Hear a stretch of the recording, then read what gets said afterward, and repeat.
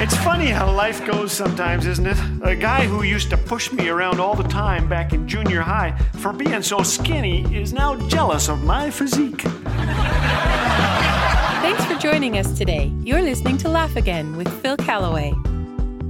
A mom showed a picture of herself when she was 7 to her 3-year-old daughter. "Do you know who this is?" she asked. The daughter said, "That's me when I'm bigger." Kids. You know, I've written 6 children's books that ended up being dramatized on CD. They're adventure stories about a boy and his wise older brother, Jake. You can check them out at our website. This one is about a bully. It's for kids of all ages. I woke up Tuesday morning, but my arm was still asleep. It was curled under me like a limp noodle, so I pulled it out and watched it wake up.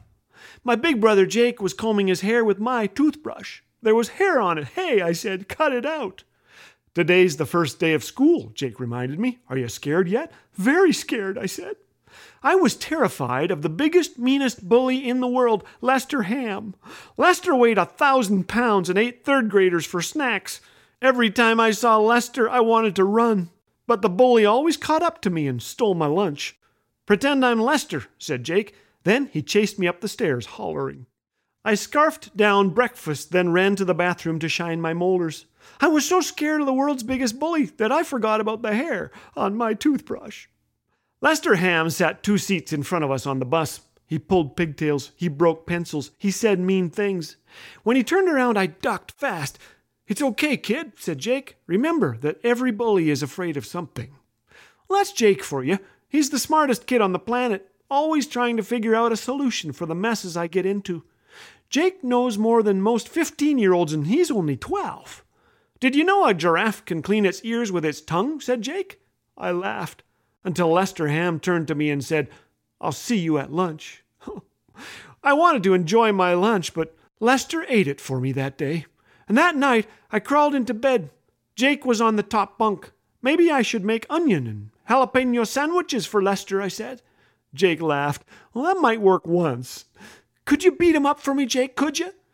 "A bully picked on me when I was little," Jake said. "Did you tell Dad?"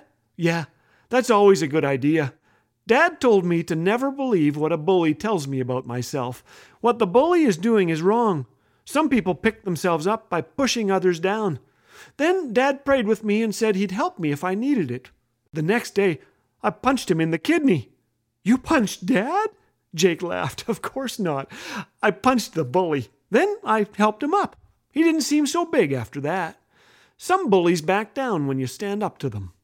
"I can't stand up to Lester," I said. "Not without a ladder." Jake began rustling the pages of a thick old book he read every night. "Have you heard of the Golden Rule?" he asked. "Nope. It's in the Bible. Jesus said it. We should do to others what we'd like done to us. Even bullies? It says we should never pay back evil for evil. We should overcome evil with good." "I think you should give him a knuckle sandwich," I said. "I've got an idea, a better one than that." Jake told me what it was. I lay there with a big grin crawling all over my face. Then I started to laugh. My arms fell asleep first, then the rest of me. Well, you will have to tune in next time to see if Jake and his little brother have a plan that actually works. Until then, let's do unto others as we would have them do unto us. And let's go looking for things that make us smile. One mother took her preschooler to lunch. He opened a menu, frowned at it, and said, "Still can't read."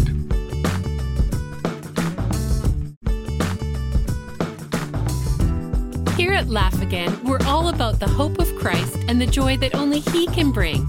This month, we're offering a new devotional booklet to prepare you for Easter called Quiet Spaces for Passion Week, created by our friends at Back to the Bible Canada. This free Easter devotional tracks all the incredible events of Passion Week, so request your free copy today by calling 1-800-663-2425. Laugh Again, truth bringing laughter to life.